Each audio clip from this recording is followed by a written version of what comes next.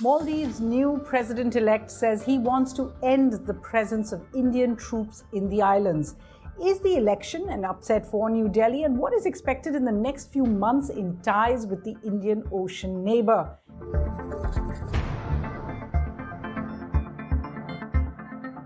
Hello and welcome to Worldview at The Hindu with me, Suhasini Haider.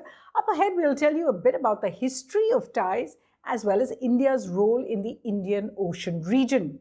We'll also speak to one of Maldives' most prominent presidents, Mohammad Nasheed, of course known for being outspoken.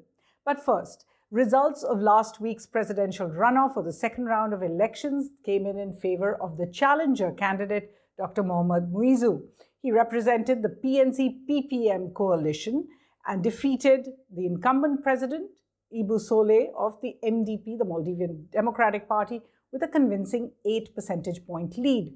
Of the total 2.4 lakh valid votes that were counted, Muizzu won nearly 1.3 lakhs, or what is 54% of the vote to Soleh's 1.1 lakhs. Now, Dr. Muizzu, formerly the mayor of capital city Malé, is an engineer by training. He's a PhD and was the housing minister in the former government headed by President Abdullah Yameen, and we'll tell you a bit more about that. Remember the first round that was held in early September that had seen a smaller vote difference between the first and second candidate. It was a kind of a round where all the rivals were taken out. Only the top two went into the second round. But the third candidate was someone called Ilyas Labib of the Democrats Party. Now, this was led by Mohammad Nasheed, who had recently broken away from the MDP. And this candidate won about 7% of the vote, which means he could have meant a different outcome if the ruling party had remained united. Now, the opposition PPM, led by Yameen, who's now in jail, had started an India Out campaign, calling for the removal of Indian military projects and other initiatives in the Maldives archipelago. While Muizzu wasn't as overtly anti-India as the party, the PPM, that he represented in the coalition, he certainly made sovereignty a campaign plank. Now, Yameen's government had been seen as pro-China in its time, had in 2017 signed an FTA with China, which had upset many in India. In 2018, it finalized the scrapping of the GMR project for Malé Airport. The MEA at that time, the Ministry of External Affairs, had called it a negative sign. Of course, the GMR project had begun to be scrapped many years before, but it was Yameen's government that finalized it. In contrast, Soleh's government had been seen as pro-India, as President Soleh openly projected an India-first policy. He signed many agreements with India, including a major one called UTP, the Uttaru Tilafalu project. It's a Coast Guard harbour project there. That was seen as a cover by the opposition. They called it a cover for more permanent Indian military presence in the Maldives.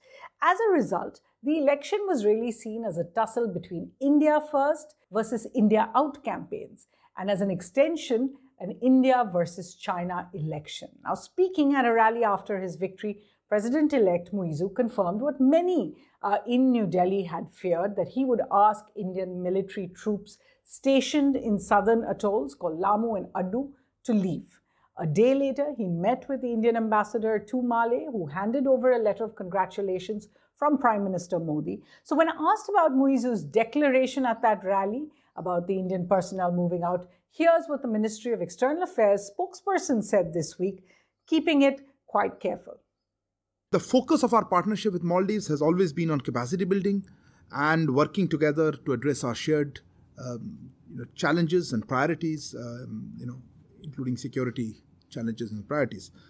As neighbors, we need to collaborate closely to address these challenges confronting our region, such as transnational crimes as well as HADR, humanitarian assistance, disaster relief situations. We look forward to engaging with the new administration in Maldives on all these issues. A quick word now down memory lane to India's history with the Maldives. Since the Maldives' independence from the British in 1965, India has held very close ties with the islands. They're situated, remember, just about 800 kilometers from Kochi. In 1978, President Maumoon Abdul Gayoom took charge. He made many visits to India. He strengthened ties with each Indian government that followed. In 1988, in fact, India sent its troops and ships to help Gayoom overthrow a coup attempt that was carried out by a Maldives businessman and who was supported by some Sri Lankan Tamil fighters of the PLOTE organization. In 2008, after a sustained campaign for human rights and democracy there, Mohammad Nasheed was elected president. He had been imprisoned for years. He was tortured there. In the 1990s, he founded the MDP, the Maldivian Democratic Party, which he has now left.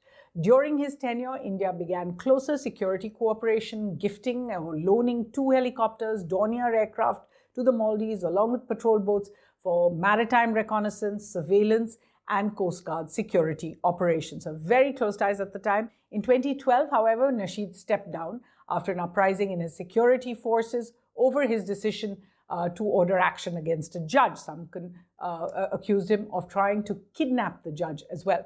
Many forget that the problems with the judge actually had begun over India when during the SAARC summit there in 2009 that was held in Adu in the Gan Island, statues that were gifted by India were defaced by a group of political Islamist activists. But the judge at the time gave them bail, and that put him on collision course with Nasheed. Of course, lots more followed. In 2013, Abdullah Yameen of the opposition PPM was elected to power.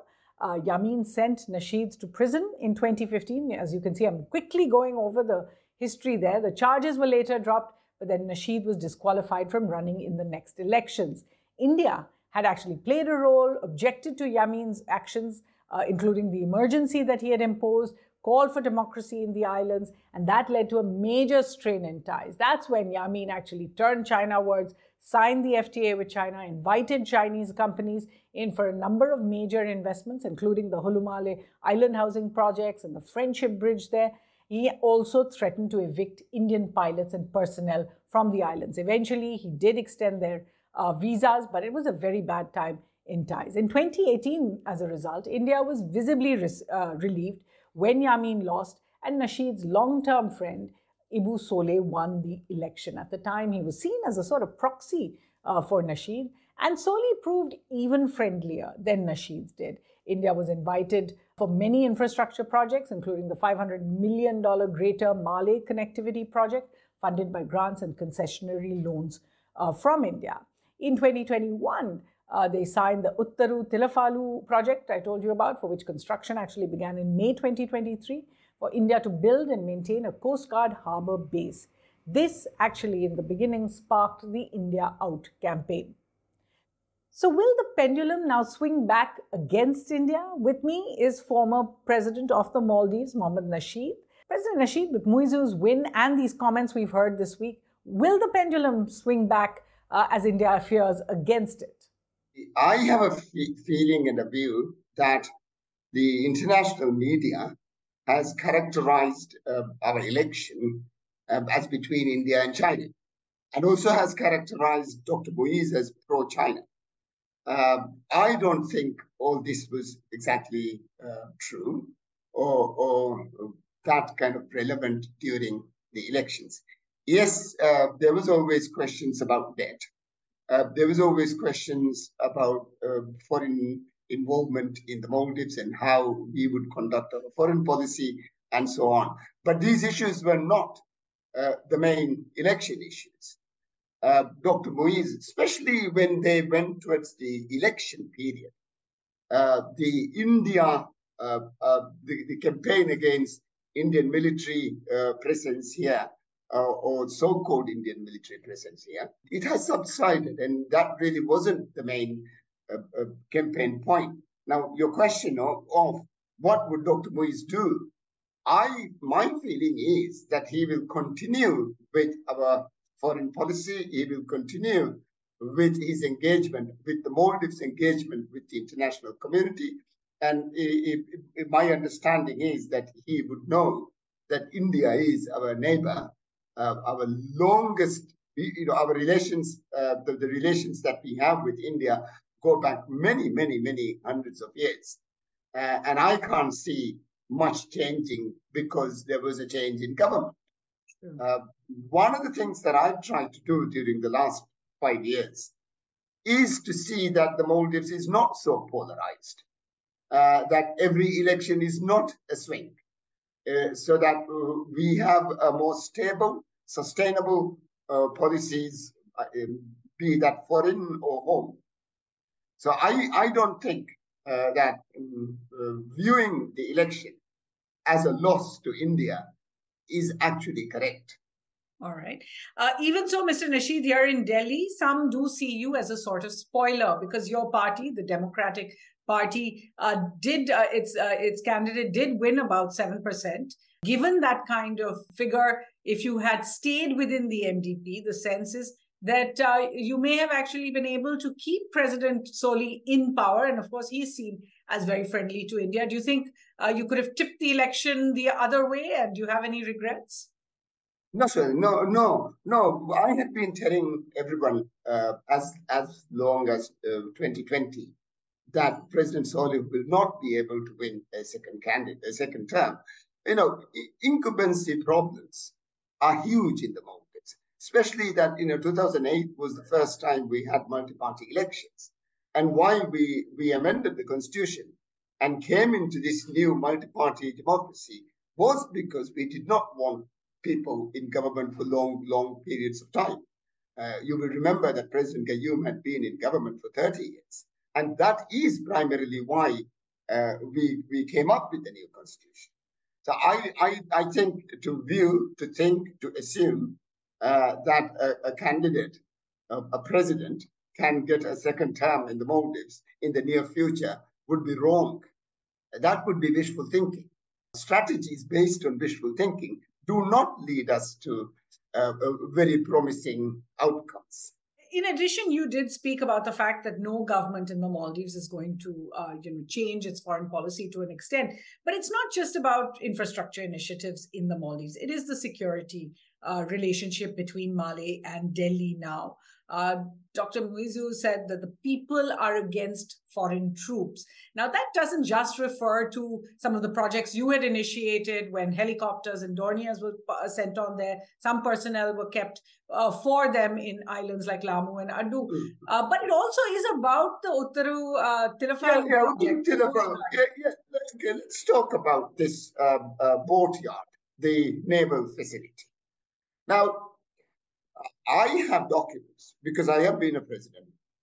I've seen documents that goes as far back as President Gayoom on the Uttaru Tirafal facility. Right, we have these Coast Guard boats, and we have to maintain the thing.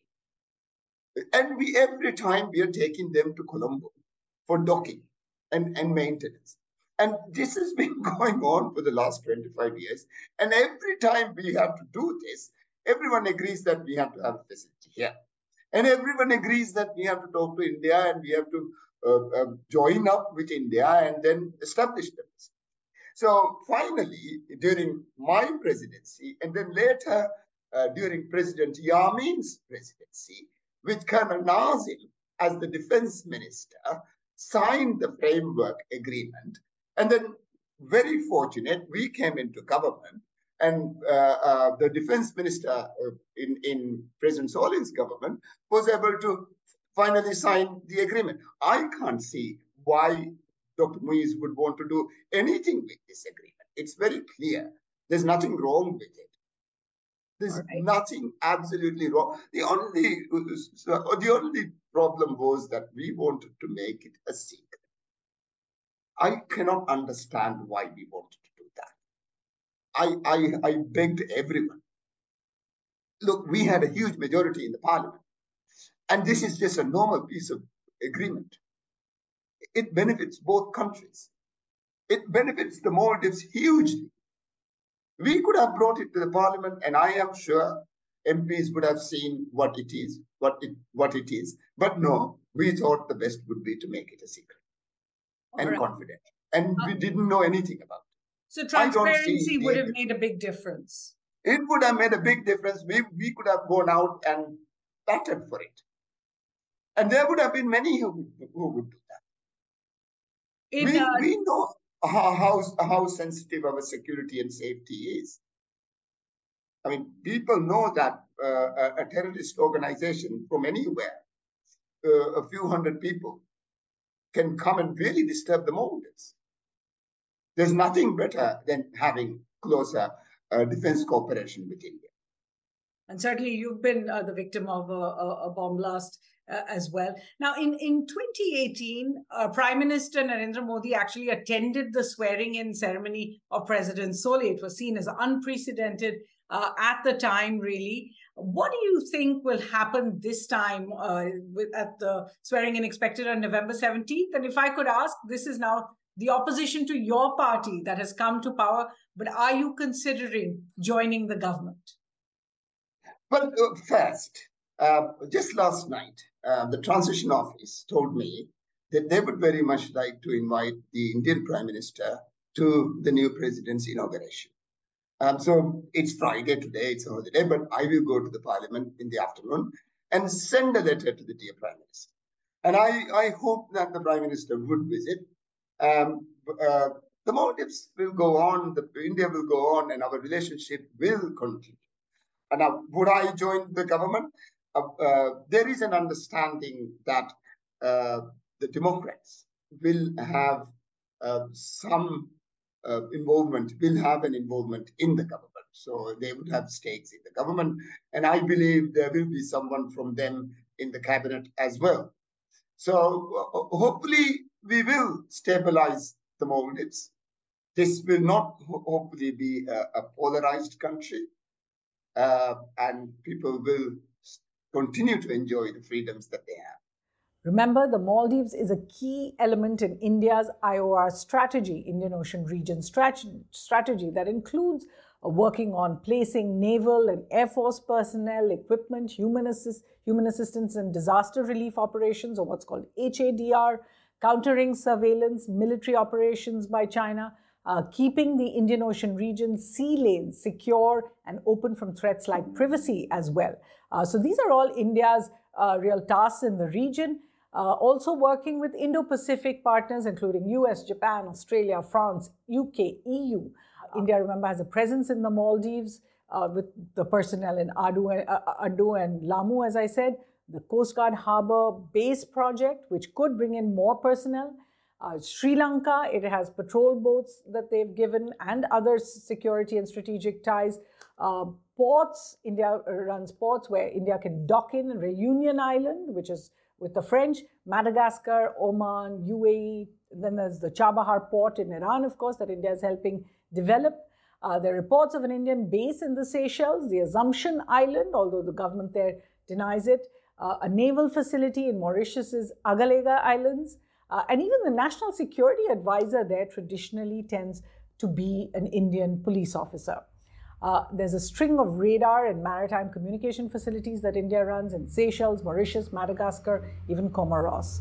And a number of dialogues that the Indian government runs, including the IORA, the Indian Ocean Region Association Conference, which is likely to happen in Sri Lanka soon, and the Maldives will participate there. The ION and the India-Sri Lanka-Maldives trilateral, what's called the Colombo Security Dialogue between them. So what's Worldview's take on what's happened there when it comes to the domestic policy of India's closest neighbors? Given both geography and history, it is always a mistake to play favorites. While the electoral win of Dr. Muizzu may not have been the desired outcome for the Modi government, it is necessary to see that being too close or seen as too close to the Solih government may have had a role in the pushback against him. India must not deal with its neighbors while nervously looking over its shoulder for China. It must show more confidence in traditional ties and the avoidance of a zero-sum mindset necessary to build its strategic future in the Indian Ocean region. Let's quickly get you some reading recommendations as well. There's one which I really enjoyed reading. It's a quick read called Descent into Paradise, a journalist memoir of the Untold Maldives by Daniel Bosley. There's Great Game East. I've spoken about it before. India, China, and the struggle for Asia's most volatile frontiers. This is by Bertil Lintner, and by the frontier he means the oceanic one. Monsoon, the Indian Ocean and the Future of American Power by Robert D. Kaplan, who's also written The Revenge of Geography. This book is really worth reading. The Maldives, Islamic Republic, Tropical Autocracy by John J. Robinson, about that specific period from the 2010 to 2015. China in the Indian Ocean region, India's security challenges. There's an academic book by Siddha Gaud. And Comprehensive Maritime Security in the Indian Ocean Region, Challenges and Opportunities by Sitara Fernando, a Sri Lankan author. And finally, there's a paper by the Carnegie Endowment, which I really enjoyed reading, and I think you would like. It's called Mapping the Indian Ocean Region by Darshana M. Barua and some other writers. It's available online and you can just download it. So that's all we have time for here on Worldview this week. But do keep joining us. Do like, do subscribe to The Hindu's YouTube channel and go to our website www.thehindu.com. From the team here, until the next time, thanks for watching.